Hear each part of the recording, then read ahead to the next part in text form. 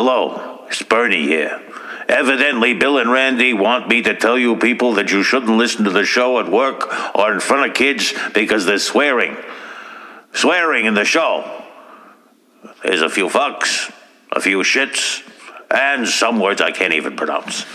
And I'm almost sure that they are drunk, but they're still not part of the 2%. What are they going to play now? Loud music? Jesus, I don't need this crap.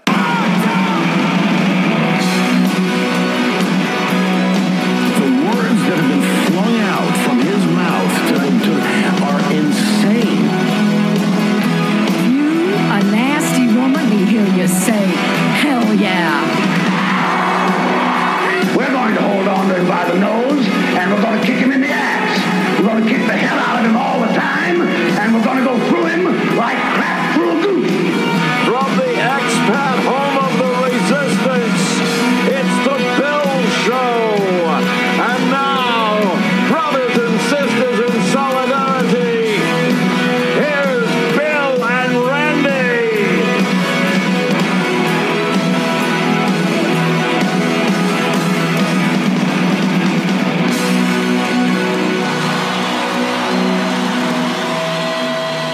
Well, once again, here we are at the Bill Show. We're just not worthy. We're not worthy. It's our wonderful pleasure to introduce again the Sonny and Cher of progressive podcasting, who have posted more than 600 shows over the past 10 years. And as a public service to everyone now, has 3, that's right, count them, 3 podcasts that you can partake in. That's right. They're popular and top-rated podcasts, The Professional Left. The new projects they have started, including The Professional Left, No Fair Remembering Stuff, a podcast series and history lesson that objectively attempts to dismantle the media amnesia that allows a continual right-wing conspiracy to rebrand itself after chucking the United States into the crapper every couple of years. Thank you. They are with us today for a few laughs and to discuss the complex and recurring problems that may in fact destroy the world as we know it. And have a laugh. Put your hands together. Get the kids out of the pup tent for a big cheer as we welcome Driftglass and Bluegal, the cornfield resistance of the Professional Left, to our little show in Australia, the Bill Show. Hi, guys. Hello. Well done. Well read. Sir. Yeah, well man. read. Thanks, man. Thanks, man. They say our love won't pay the rent. Yeah. Well, okay. Now I have to become a Republican, die in a ski accident. So great. Right. So, Thanks a lot. so I I'll be appreciate. going strong. I'll have sad, you'll be man. doing 4 Medal of conferences freedom a by day, the so, time I'm 70. You know. Can I just be Fred Grandy instead? So Yeah. that's a very deep Are cut all for of American her husbands dead? I think they are. Yeah. Yeah. Fred Grandy did? All right. He was a Republican, wasn't he? Yeah. No. Yes. He's still No. around. He's still He's around. still living in around? Iowa, I believe. Yeah. And now I can sleep nights. Hey, listen, I have this this note that I had to talk to you. First of all, how are you going? And then I wanted to ask you this. Now that the GOP doesn't have abortion to get flustered about, the freak out for this last couple of months has been drag story time and grooming.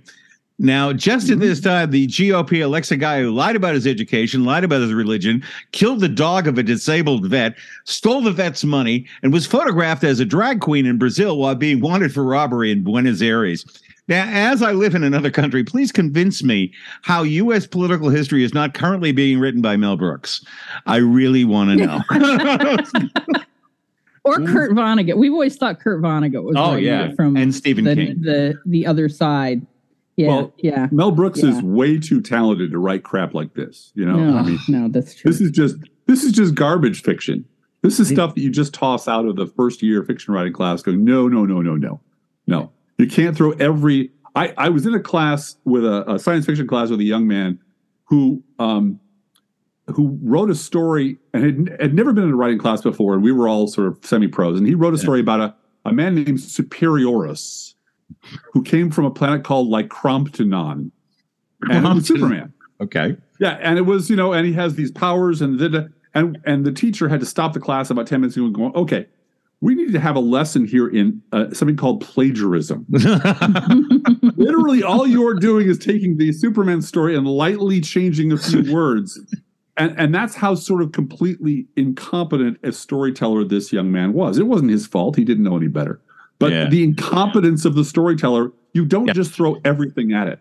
You know, this is like taking all the seasons of Game of Thrones and telling them in 4 hours. It's not, okay, slow down. He killed the vet of a dog? A dog? He's a drag queen in Brazil, and he wants, and watching Kevin McCarthy just like that nodding bird in the barbershop window, just whatever he wants. Whatever he wants, you can have it because I got 4 votes.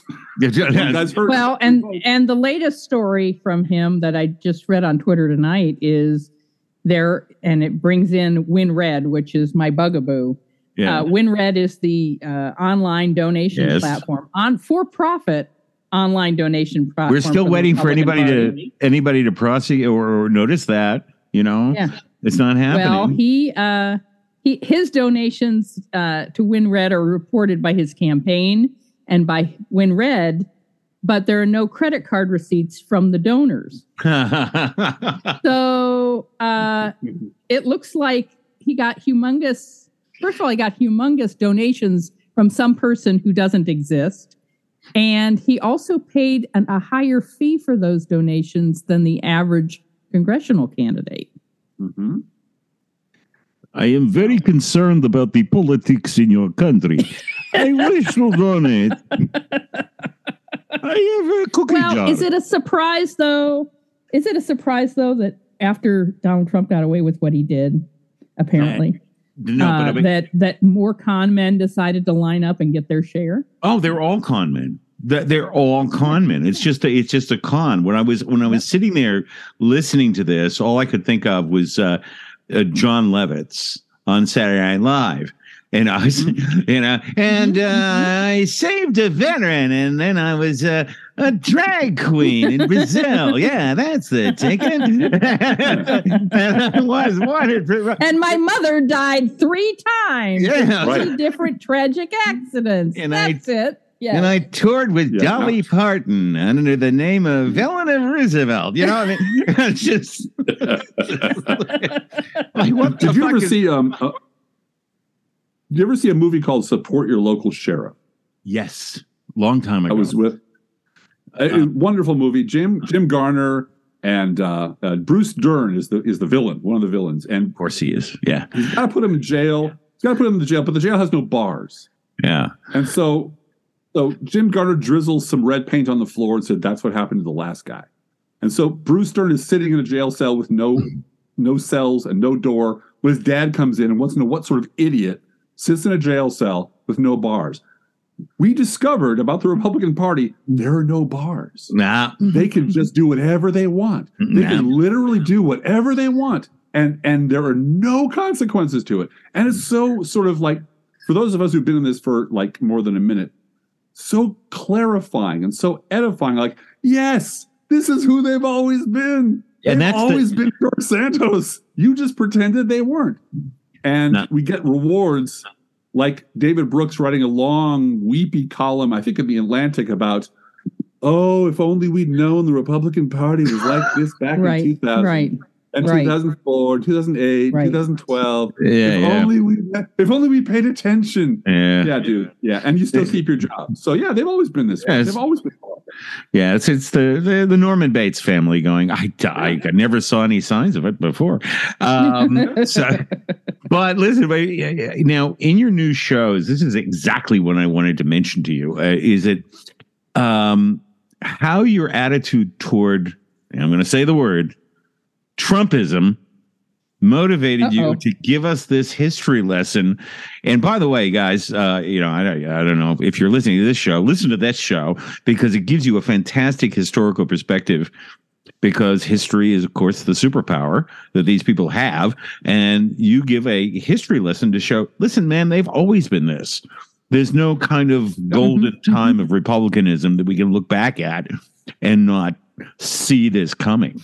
Do you want to have a little comment on what spurred you to do that, to do these shows, and what are the things that ring true with you in relation to For example, I saw a Frontline documentary in which the only people with it, the Frontline documentary on Trumpism or something, in which the only people commenting about, knowing of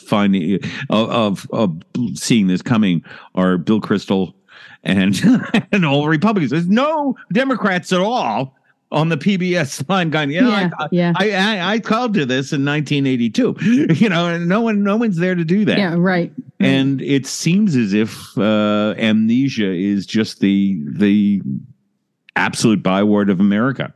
I think it's more than amnesia, though, because Tucker Carlson on Fox News is now rewriting the history of Nixon and saying that Richard Nixon was caught in an FBI sting operation. And he's done that within the past month, tried to rewrite Nixon so that he's softening up his audience for when he talks about Trump.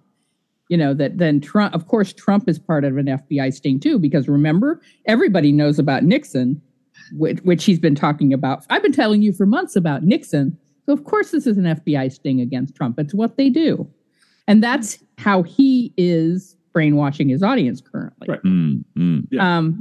But besides that, I think there is, as you say, the amnesia in the media that we called out the minute Trump was elected and said, watch for the lifeboats, watch for the rebranding, because this guy's going to fail.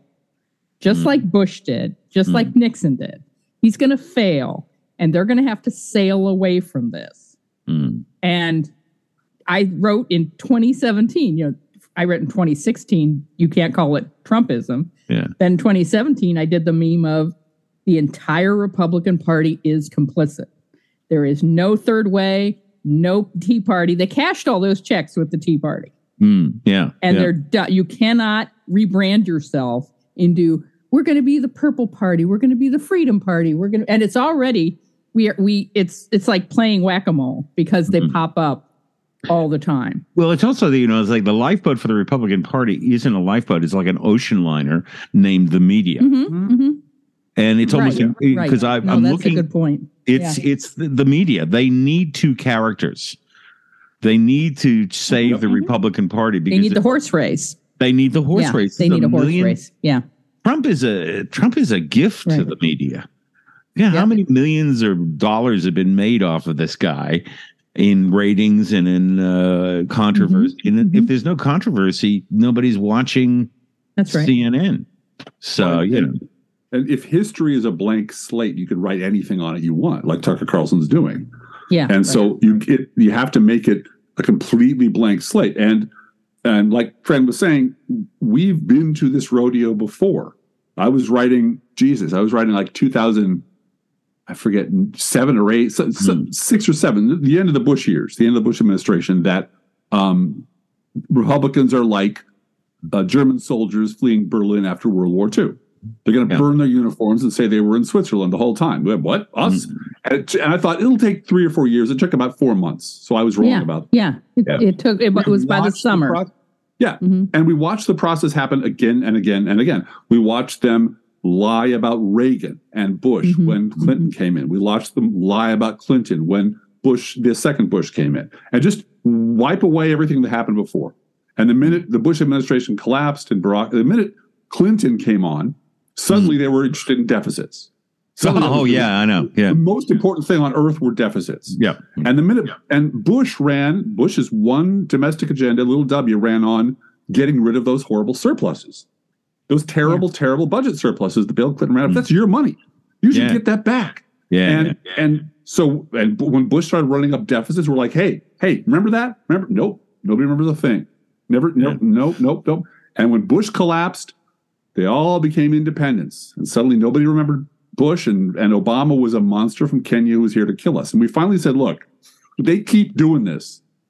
Every time there's a turn of the wheel, they wipe the past out, and they would never get away with it unless the media helped them, unless the media went along with the scam. The media, because they're always complicit. The media rolled over for the Iraq War, which is why nobody talks about the Iraq War, because everybody involved would lose their frickin' jobs. So we said, you know what? We're a little tiny boat out in the big old ocean, but we're going to remember the past.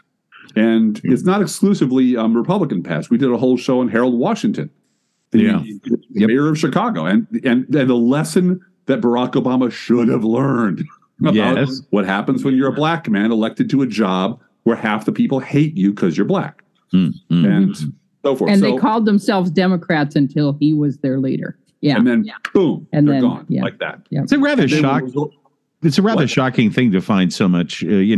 I was surprised when Trump came about, and shocked that so many people in America were so morally bankrupt.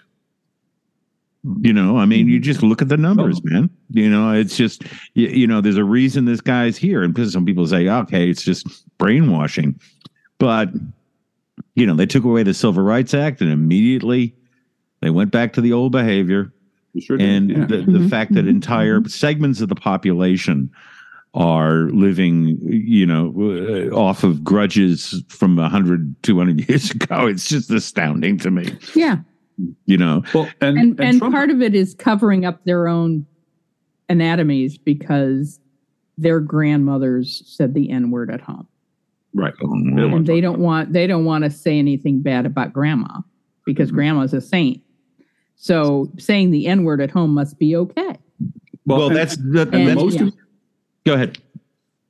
Oh, the most important ingredient in getting Donald Trump elected was the fetish for both sides do it coverage in the media.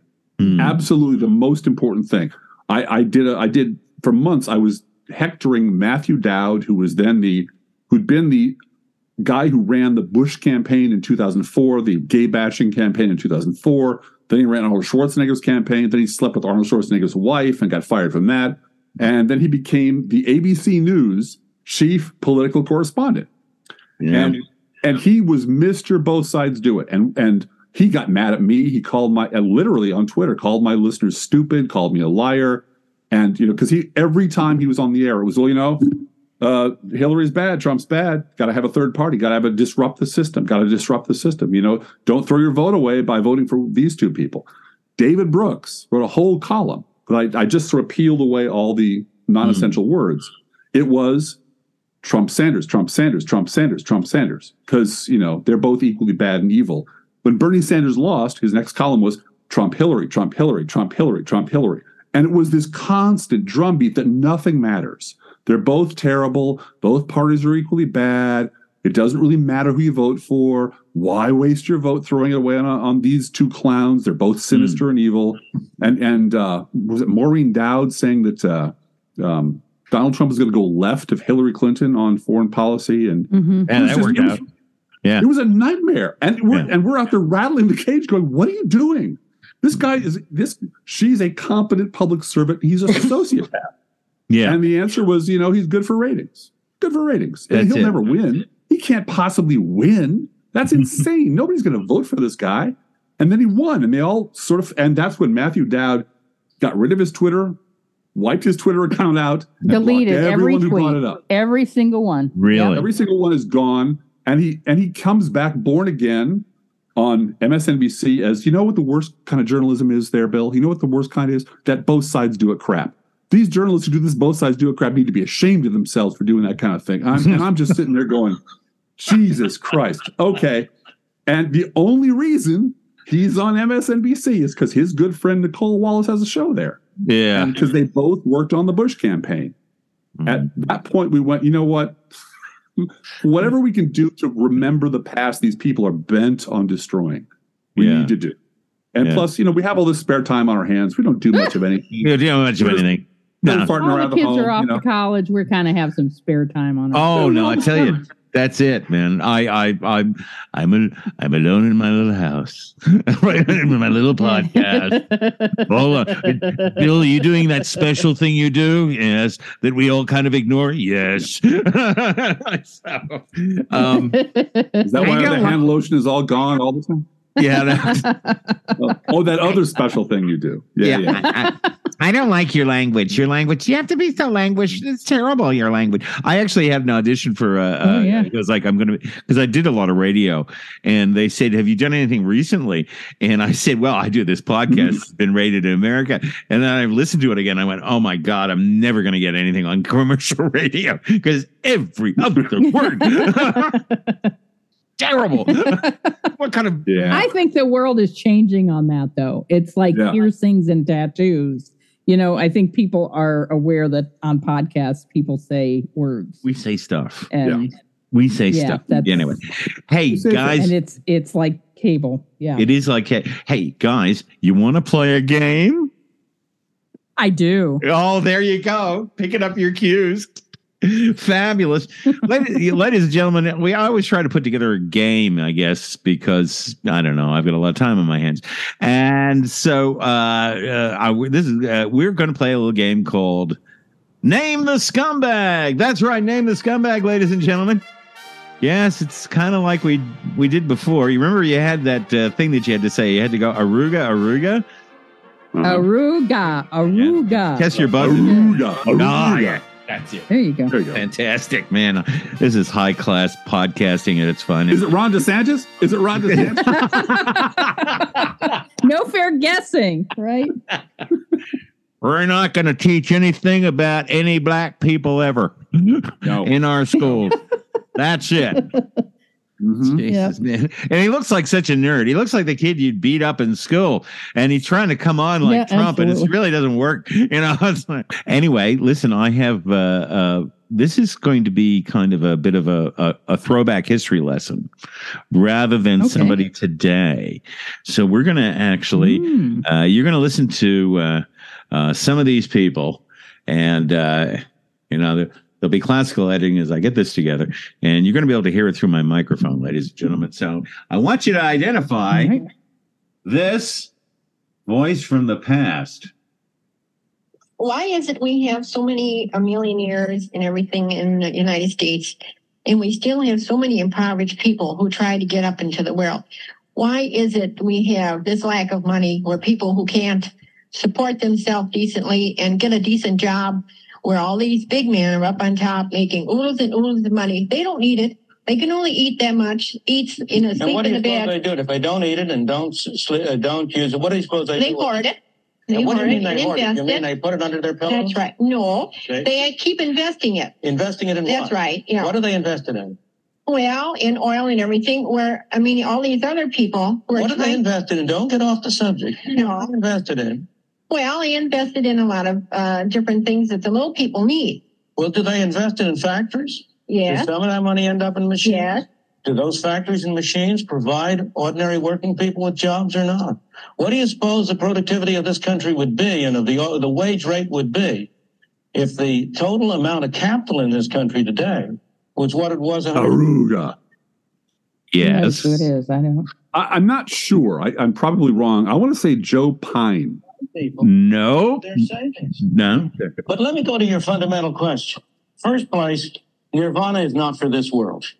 There is no paradise. Of course, we've got a lot of people who are poorly off. Milton Friedman. Oh, God. Oh, my goodness. Milton Friedman, ladies and gentlemen. Uncle Milty. I didn't go back nearly far enough.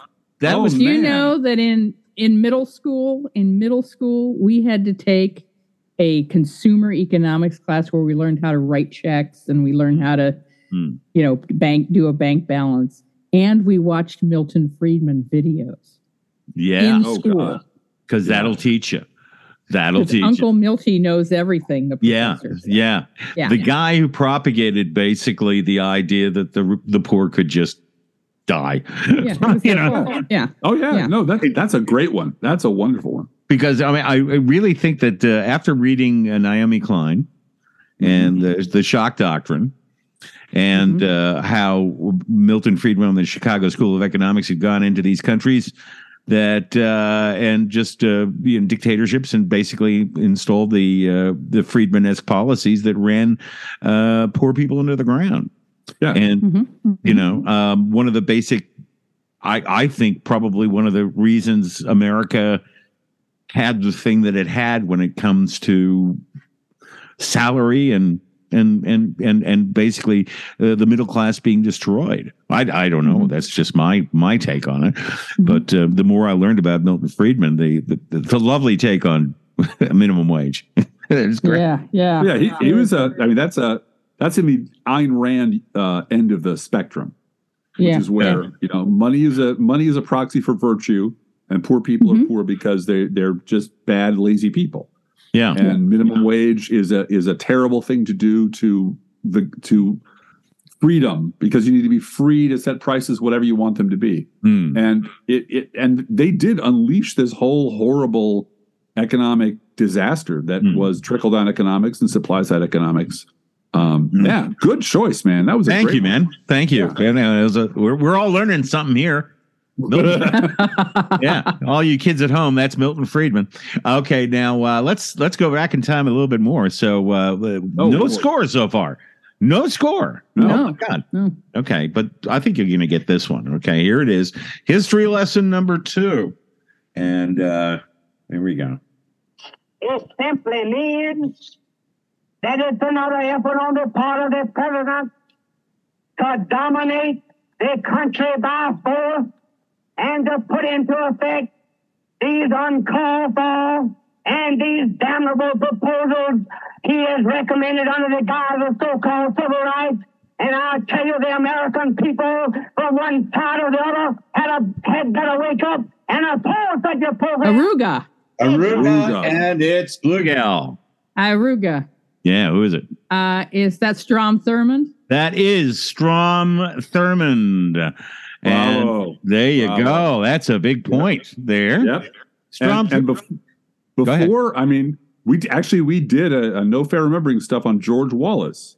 Yeah. Who built his party on the bones of the Strom Thurmond Dixiecrat in leaving the Democratic Party in 1948 over and that the army. Yeah.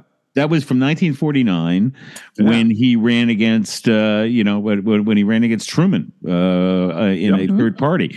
And what is very unusual about that is the story behind that is when Nixon was basically thinking, how can I get the South? Well, the person that talked to him was Strom Thurmond. And Strom Thurmond says, how can you say the N-word without saying it? How can you use race to build the new Republican Party? And Thurmond was the guy who said, you can carry these states. You just have to work out dog whistles to appeal to racists. Yeah. And if you look at that, when we sit there and go, Trumpism, no. Go back.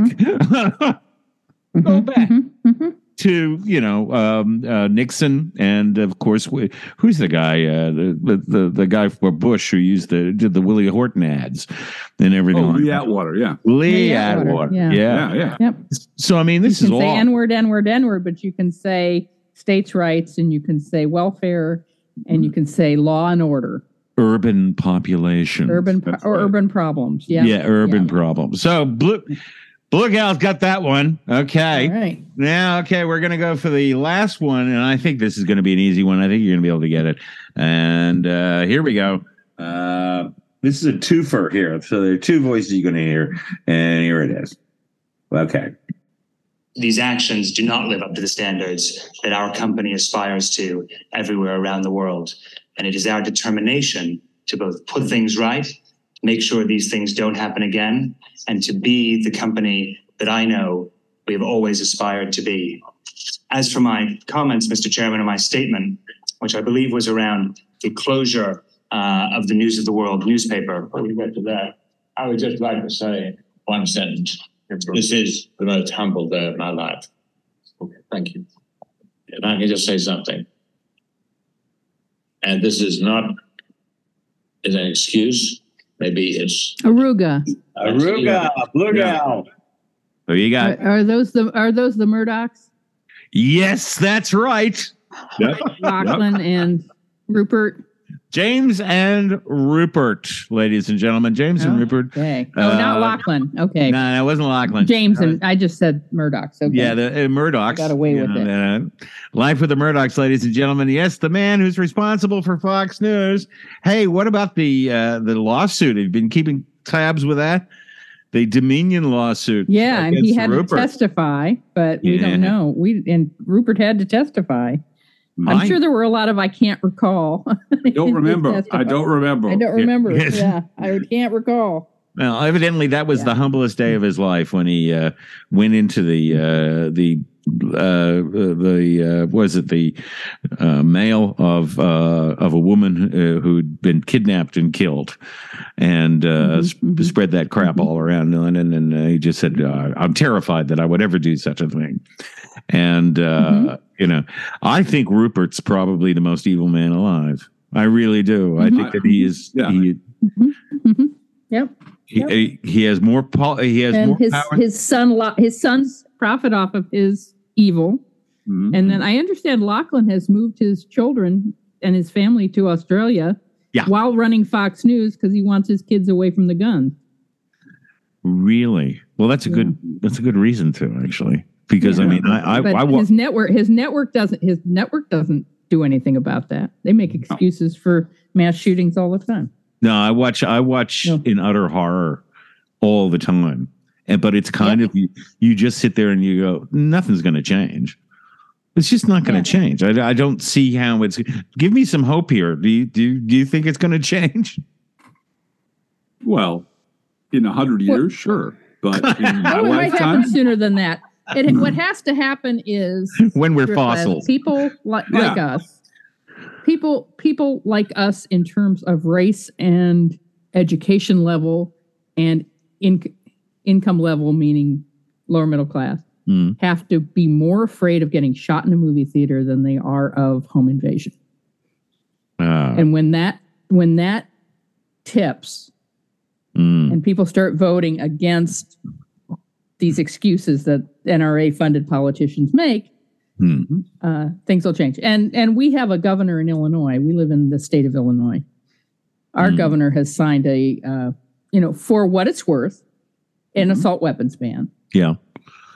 And Driftglass, talk about the sheriffs in Illinois and how they've responded to there that. are, I think, 6 so far county sheriffs, because Illinois has 108 or 109 counties, and there's at least 6 of them. I think there might be more. I actually have the press releases for 6 of them who just say, nope, it's unconstitutional to tell people that can't own bazookas, and so we're not going to enforce the law, and we're not going to arrest anyone for not registering their guns, and we're not going to go along with the lawful passed legislation in our state controlling the sale and distribution and registration of weapons. We're not going to do it.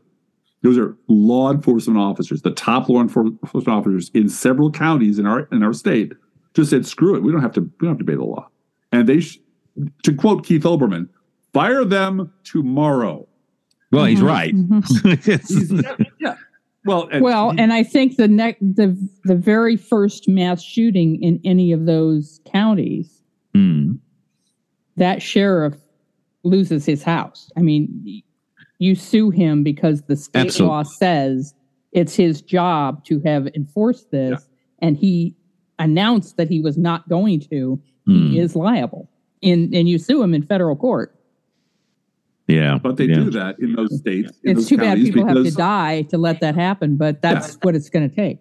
Well, the reason they're doing that in those counties is because they know they can get away with it, because the people in that county support the right to keep and bear, bazookas. And so, that's something that is so deep in the groundwater now. You're just never going to get rid of it until there's a generational change. We talked a little bit about the history of the assault weapons ban under Clinton. And his 1994 assault weapons ban, it was successful. A whole bunch of the people he was trying to arm twist into voting came to him and says, "Look, if you make us vote for this, we're going to lose our jobs." And he said, it's the right vote to take, and you got to take it. And they did lose their jobs. And the Democrats lost the House, and the Democrats lost the Senate. And it had a sunset provision in it. And it sunsetted when Bush was president. And Bush just said, "Great, Now it's gone. We don't have to worry about it. And that was the end of the assault weapons ban. Yeah. So, there are people who have figuratively died on that hill. I mean, literally, but who've given up their careers just to get it that far. And it always slides back because there's a hardcore number of, and it's just an easy vote. Like abortion used to be. Yeah. It's an easy vote. Well, Second Amendment. They caught the car. They've been chasing that car forever. Now they caught it. They don't know what to do. That's one less polarizing issue they have. Guys, I've been over here for literally 30 years now and still very much attached psychologically. But had it ever occurred to you? I know Canada is north of you. Have you ever been sitting there going, I just can't take this anymore, and decided, you know what, I'm just going to move to Canada? Really, I without being non-patriotic, does that ever kind of sit there and go, something? We feel very fortunate to live in Illinois, to tell you the truth. We feel like this is the California of the Midwest. And our government is so wonderful here. In terms of healthcare, in terms of compared to other states. I lived in Alabama for 14 years. So how did you do that? How did you manage to do that? Well, I lived in Birmingham. My husband at the time was the president of the ACLU of Alabama. Oh yeah. And so we were fighting the good fight. Yeah. That's what it was. And Birmingham is a cosmopolitan city. It really is. It's a huge, it's actually a larger hospital center than the Centers for Disease Control in Atlanta. So it's a very cosmopolitan city. But outside of that, no, it's just poverty and racism and everything else, but lots to do there. So but you're staying. I'm staying. I would have stayed too. I'm staying to fight. I mean, you said 600 episodes. We're almost at 700. 10 weeks we'll be at 700. Oh, really? Episodes. Oh, I'm sorry. Yeah. No, that's okay. 700. In August, we will have been married 12 years, and we've been doing podcasts for 13. So those who podcast together stay together. Yeah, absolutely. How long you been blogging, darling? Oh my gosh. 2005, right? Yeah. And me 2004. Day after election day 2004 was. Did you ever go to a convention? A blogging convention? Well, we went to I mean a national convention, like a political convention. You ever been able to go to No, I haven't ever been to one. Is it on your must-do list? Bucket list? No. No.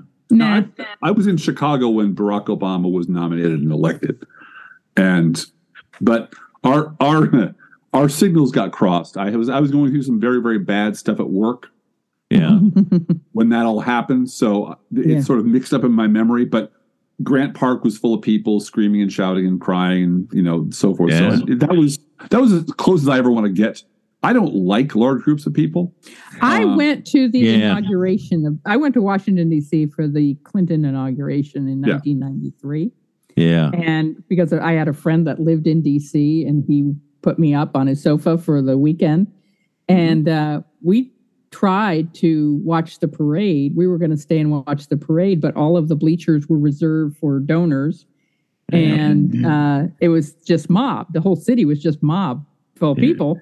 So we went home and watched it on television on his he lived in an apartment in DC, so we were close, but you couldn't see anything from the I got a letter from the White House, because I wrote, and I'm walking down, in Australia, and I open my little mailbox, and then it's at the White House, and I go, which White House is that? Is that the one up the street? And I open it, and there's this thing, it's like, I'd like to thank you, Bill, for all your wonderful help, and yours truly, insert your name here. And I framed it and slapped that mother right up there on my office wall, and And then the second term, and he started running around with some conservative posters. Monica Lewinsky. Monica conservatives. Either one. Monica's okay, but those conservatives and this triangulation. That's sin. It. Yeah, who's that guy? That pollster guy. He started running around there, and Pat Cadell. And there you go. I thwacked it up in my bathroom. I caught the other end of the Clinton show because he used to come to Chicago all the time. And we worked at Columbia College right across the street from the hotel where he stayed, and we're the ballroom, so there'd always be anti-sniper guys on the roof and big dogs in the parking lot. And at the very, very end of his term, he did a victory tour, and he came to Chicago, and my boss took a bunch of us over to the ballroom, and they had every Illinois politician of the first water on stage. And I took a picture of them, and it was very impressive. I mean, this was 2006, right? Oh, yeah. 2000. This is 2000. This is after he's leaving office. Mm-hmm. So it's 2000. And all the rich people got, seats up in the balcony, and we were on the floor with our little flags. But the thing that I never forget is I took a panorama shot of all the most important Illinois politicians in Illinois in the year 2000. There's one person missing from that picture who was not exist, who didn't exist at all in anyone's imagination. And Barack Obama. Yeah. There was no Barack Obama in 2000. By 2008, he's president of the United States. Yeah, that was a firecracker. That's what that was. Yeah. Well, if you think things can change, that's the thing about Barack Obama. Is it, no one's. I remember here, tears, just tears. It was just tears of joy. Yeah, because every time we have to come home, we go through LA and we see the president, and it's been so depressing for so long. It's just One more very quick story. I promise it'll be very quick. I was at a biomedical convention in Chicago at McCormick Place. It was whatever it was. It was bio something or other. It was a bunch of investors, international audiences, people from all over the world who were doing bio research in Chicago. And the first thing they wanted to know from everybody who lived here is how you people have lost your friggin' minds. Why did you elect George Bush? George Bush is insane. Yeah. He's a nut. He hates science. What's wrong? You guys are the innovators. Why do you keep electing these hayseed, backwards idiots? But the second thing was Bill Clinton was the keynote speaker. And it had been a few years since we'd heard from Bill Clinton. It had been 4 or 5 years of George W. Bush and just being stupid all the time. And Clinton stood up without notes, spoke for an hour, and it was glorious. Yeah. It was wonderful. It was people at our table, all from Chicago, were like in tears because I forgot what it was like to have a president who spoke in complete sentences and remembered things and tied themes together and could speak like a grown-up human being. And it really was this kind of moment where you remembered the past. Like, holy crap, that's what a president's supposed to sound like. I remember that now. But if you let that wash over you for 3 or 4 or 5 or 6 years, you forget that there was once a time when presidents weren't grifting Republican morons and criminals. Well, and that's why we're doing No Fair Remembering Stuff. And No Fair Remembering Stuff has been Driftglass's line for years, 10, 15 years. Yeah. As long as I've been listening. Natural that should be our show. Yeah. I remember just after Trump took over, I was sitting with Chrissy, my wife, and I literally was just listening to stuff. And I listened to Bobby Kennedy's address when Martin Luther King was assassinated, and listening to him quote Aeschylus off the top of his head. Off the top of his head. Yeah. And I just was in tears. I was that was what we had. I mean, you may debate about policy, but we had people who were the smartest people in the goddamn room, and that could quote the Greeks, just like that, who had, and now we've got this, literally it makes me furious because it's a clown show, and it's just so deadening to your soul. And it's not just that they're dumb. It's not just that. They're not dumb. Don't care about policy. They don't care about people, and they don't care about policy. Well, they care about making money. That's it. That's it. You know, I mean, and this is a gold mine. The system that we have set up in the United States is as I've said, it is no accident that Donald Trump is the first Republican president post Citizens United. Yeah. And you don't know where we have opened the floodgates of dark money and free money and laundered money from foreign countries because there's no guardrails at all. Speaking of foreign countries, can I open up another area? They've arrested retired FBI agent Charles McGonigal, who I didn't know about, but now I do. No. Of the lead FBI investigators of the 2016 Russian electoral interference by Putin-friendly oligarch Oleg Deripaska. Mm-hmm. The allegation that McGonigal has spent the last year secretly working for Oleg Deripaska, and if that doesn't make you scratch your head, remember that one of Deripaska's employees was a consultant named Paul Manafort, and by total coincidence, was one of Trump's campaign managers and was a consultant named Paul Manafort. Who worked for Trump for free? For free? No, I don't want any money. My friend Olog's going to loan me, I don't know, South America for $60 million. Yeah, right, absolutely.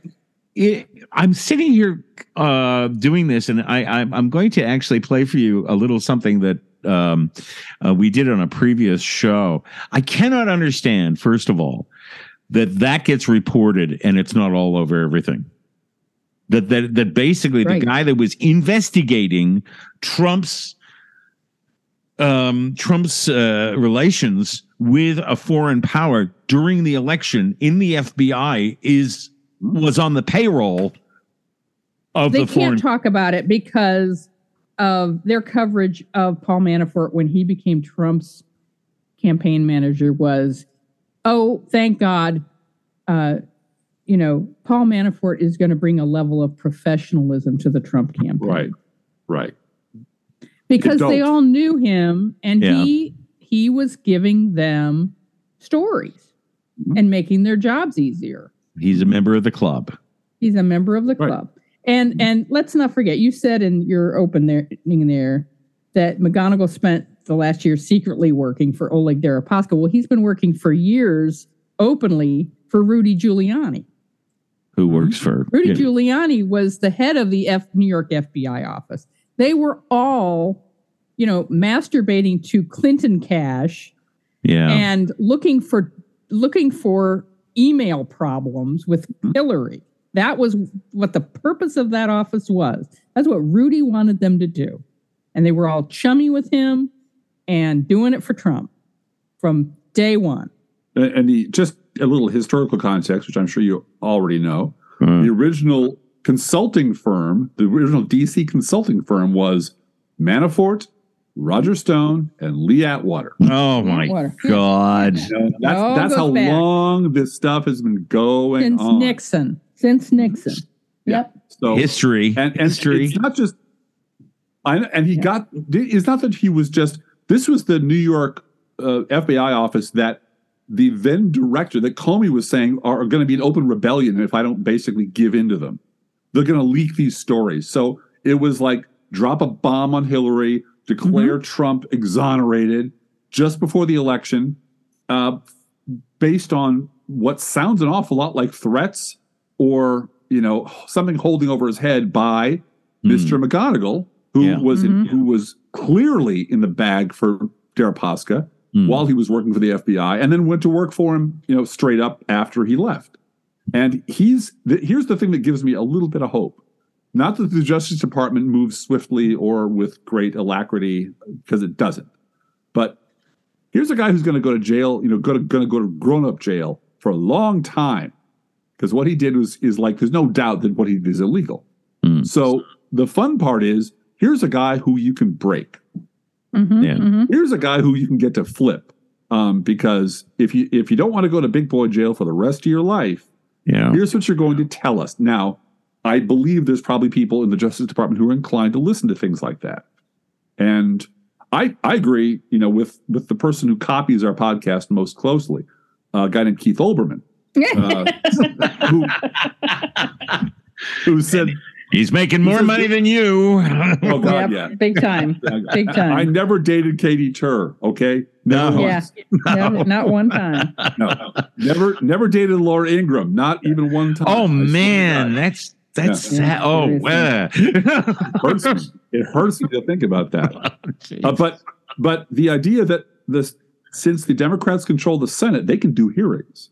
Yeah, they can do their own kind of select committee. They can do their own hearings in the Senate, and it's time to have a long and interesting hearing about what the hell was going on in the New York FBI office during the campaign of 2016. Absolutely, absolutely. It was dirty. It was totally dirty.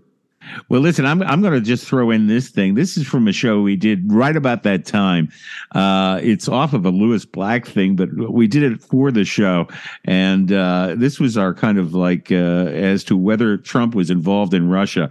So I'm just going to throw this in for you guys. Here we go. You need a possible little reminder about how deep that Trump was with Russia. This is Lewis Black, and this is his little take on this. Okay, and then just imagine I'm old and grumpy on a stage in New York. That's such a big stretch, Bill. No, it's not a bad one. All right. I don't know. It's hard for me to see any U.S. ties to Russia, except for the Roger Stone things, and the Manafort things, and the Cohen things, and the Flynn things, and the Maria Butina and NRA thing, and the NRA campaign contribution thing, and the Tillerson thing, and the Sessions thing, and the Kushner thing, and the Carter Page thing, the Phil Sater thing, and the Boris Epstein thing, and the Rosneft thing, and the Gazprom thing, the Sergei Gorkov banker thing, the Azerbaijan thing, the I Love Putin thing, the Donald Trump Jr. thing, the Sergei Kislyak thing, and the Russian affiliated interest thing, and the Russian business interest thing, and the emoluments clause things, and the Alex Schneider thing, and the hack of the DNC thing, and the Goose for Two thing, and the Mike Pence I don't know anything thing, and the Russian mysteriously dying thing, and the Trump's public request to Russia to hack Hillary's email thing, and the Trump house sale for $100 million at the bottom of the housing bust with Russian fertilizer king thing, and the Russian fertilizer king's plane showing up at Concord,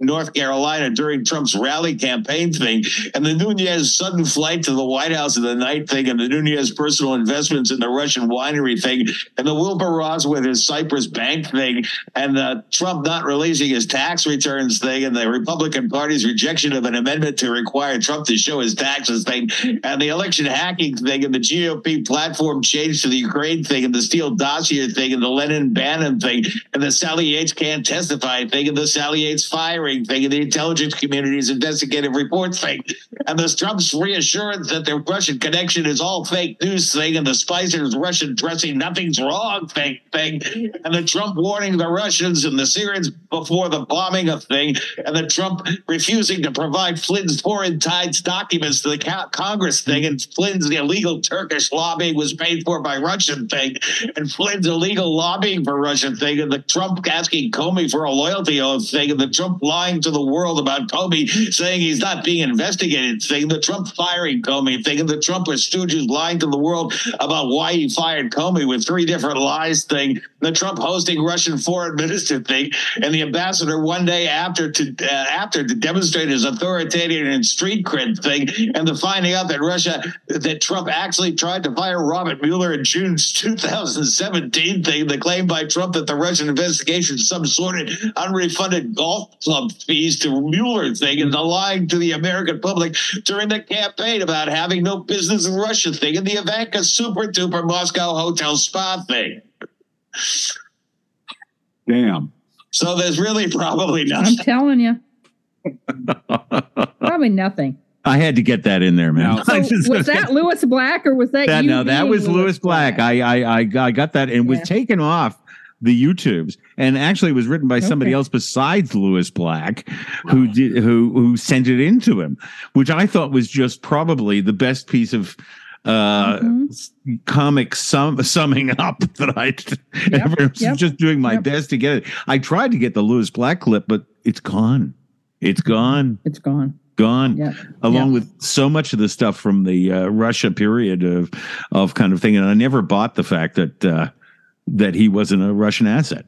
Yeah, I never bought it at all. I only have one argument with the estimable Mr. Black is I don't recall hearing, maybe I didn't hear it. It was such a cascade of things. Yeah. The Jared Kushner private server proposal. Yep. The Russians. Oh, yes. Yep.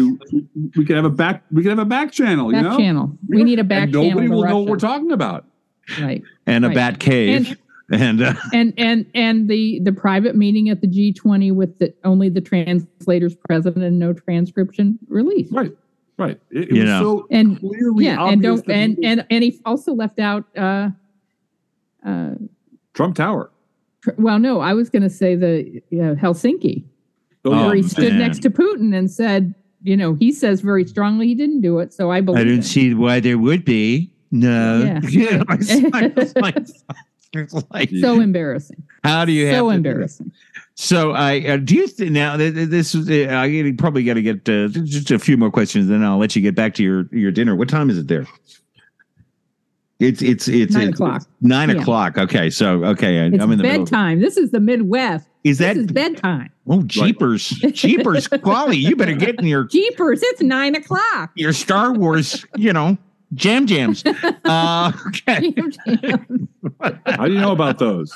Yeah, I have a pair. Along with my Star Trek. So like, I don't know why people don't take me seriously as a commentator. Anyway, listen. Why don't we just? I just wanted to talk to you. Basically, I'm dropping the last thing, but I'm just gonna have a little fun. Tell me, Oscars. Who do you think? What have you seen? Let's do something that's completely apolitical. We've only seen the things that have been on the small screen. So we saw Glass Onion. Did you like it? It was fun. Fluff. It's fun. It's fun. It's fluff. It's not anything. It's not an Oscar contender in my opinion. Can you see everything? We saw. Go ahead. Yes. We saw Everything Everywhere All at Once. Loved that. Oh yeah, loved it. Yeah. And we saw and recommended and watched a second time RRR. I watched that almost 3 times. I watched the first half of that 3 times. Yeah. That good. That's a 3-hour movie. So you've got to. It's just tastes differ, but we just loved it. It was so. We loved it. Yeah.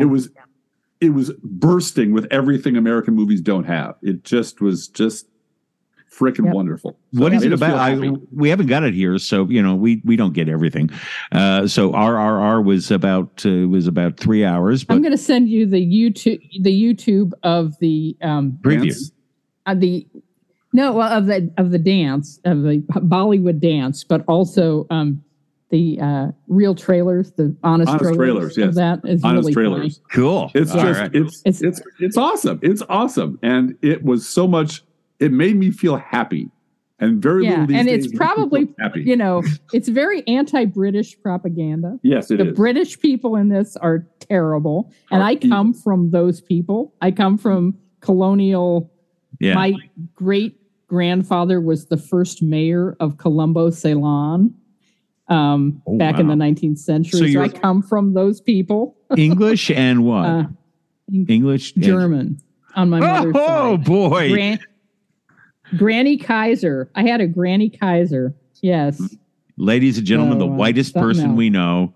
Yeah. The whitest person you're ever going to meet. They're super Caucasians. Yeah. And Scottish. It's so funny because my grandmother, Granny Short, was Scottish and a Campbell. She was a Campbell. Yes. And yet my first or second cousin once removed did the whole genealogy thing, the 23andMe, did her genetic testing and everything. We're Irish. And the Irish don't forget. It would kill my grandmother to know that. Never forget. The Campbell, hated, and yet it is the what do they call it? The narcissism of small differences. Yeah, It's why the Swedish hate the Finns. The Irish hate the Scottish for the same, they're too alike. The rich folks hate the poor folks. All of my folks hate all of your folks. It's American as apple pie. That's right. Exactly. And don't forget, everybody hates the Jews. And everybody hates the Jews, but during National Brotherhood. Last question. Yeah. What are you reading? What are you reading, guys? Because you guys read, which is another thing I love about you. What are you reading now? My wife got me, in fond memory, a collection of golden age of science fiction short stories from like the 30s and 40s. I'm reading that. And she got me a book on writing. I did for Christmas. Yeah. I got him on editing. Yeah. Oh, no, he wasn't the Stephen King book on writing. You ever read that? There we go. Oh, I'm reading Emma Straub. Oh, is that Peter Straub's? This Time Tomorrow. I don't know. I have no idea who she's related to. Is it suspense and horror? She's a novelist. No, she writes. This is a time travel book. Oh, I like it. And it's about a woman. Yeah, it's about a woman who is about to celebrate her 40th birthday. And she goes out and gets drunk with a girlfriend and winds up sleeping outside her dad's apartment, his condo. Her dad's in the hospital dying. He's very old and he's dying. She wakes up. She's 16 years old and her dad is 49. And she knows everything. She's aware of that something's happened, that she's time traveled back to when she's 16. And she has to see her father as a 40-something when she's inside, she's a 40-something, and how she all of a sudden has to appreciate her dad as an adult. He was just an adult. And I realized when I heard this book had come out, my dad is 87 and my dad just bought a car. My dad just got a new apartment and bought a car. So he's great. And does the New York Times. He does the New York Times crossword puzzle in ink every day. And he's doing well. Making art. He's making art. He's going out with his friends. He's going to come here for spring break. I mean, it's amazing. But I knew I had to read this book before my dad passes away 10 or 15 or 20 years from now, because I wouldn't be able to do it at that, after that. Finding myself hoarding moments now. I grow a greater appreciation of limited time. And right. I turned 60 this summer, so which makes me a youngin', I suppose. You're not. I'm 62. I imagine DG. Yeah, you're Bill's age. Bill, you too. Oh, we have the same age. Ah, there we go. Yeah, you and Bill are the same age. Yeah. But 62 is the new 61. So 62 is the new 61. Yeah, that's it. That's pretty much it. Oh man, and you still get your science fiction. So I'm the baby of the group. You're just. And we're doing Science Fiction University this week, actually. Are you? Fantastic! I'm tuning in with all my friends. Yep, our Science Fiction University drops Tuesday. We're talking about. Tell them what we're talking about, Driftglass. Dune, Foundation, and Kindred. Kindred. We want to talk about Kindred, the new show, and what happens when you mess with the original source material.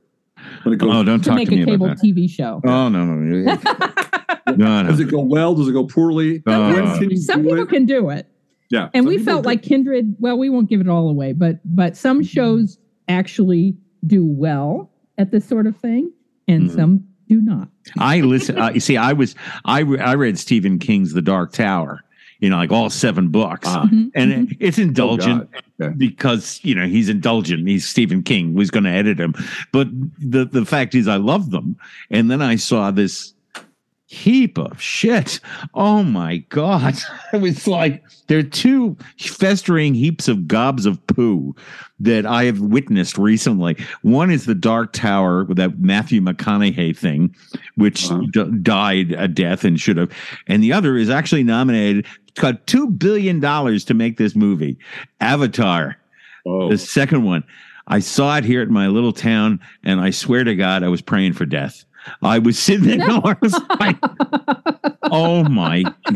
Why is Sigourney Weaver a Smurf, and why is this script such shit?" I mean it, man. He changed cinema, man. You don't understand, man. I put on the 3D glasses. It gave me a headache. You know, this is what happens when you hit 62, Fran. This is it. Everything annoys you. Just annoys you. Well, I read a book review out loud to Driftglass today. I found online that said, I recommend you drink Chardonnay, take a Valium, and eat some nitroglycerin before you read this book.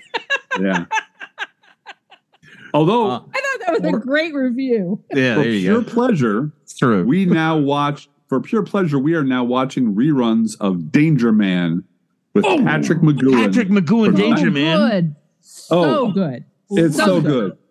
So good. Yeah. It's so good. It's the best. It's So on good. YouTube. It's some YouTube, but I have the entire set of The Prisoner, which is like one of my favorite old time. Oh yeah. Well, we're gonna watch. We're saving that for after we finish all of the Danger Man. He was a weird one. You could have a talk about it. But listen, I know you got to get Betty Bice because I know He was married to the same woman for 58 years. There you go. 58 years. So One woman, 58 years until he died. So he really wasn't a danger man after all. He wasn't. He liked his privacy and he liked just being married to one woman and 3 girls, and that's it. Well, I'm a big believer in I caught my limit, man. I just you know, there was all these other guys going, I missed the chase. I hated. Oh no, I want to. Who wants to date again? Oh, for fuck's sake!